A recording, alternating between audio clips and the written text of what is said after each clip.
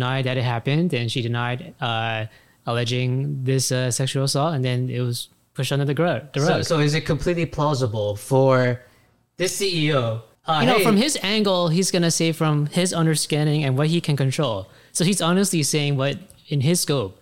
But the reality is, the broader picture has more. There's bigger bosses out there. There are bigger bosses that will put not just business pressure, but personal life pressure on him and his family. So just because you say no as a CEO, do you think this Communist Party can only go through you? That one person, that Edward Snowden person that they were going after, they cannot go after.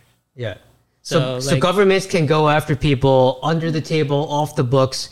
And yes, everything he's answering is within just by his the realm book. is legitimate. But you can't be so naive to just think about, he's CEO of TikTok and therefore he has full authority. He does not.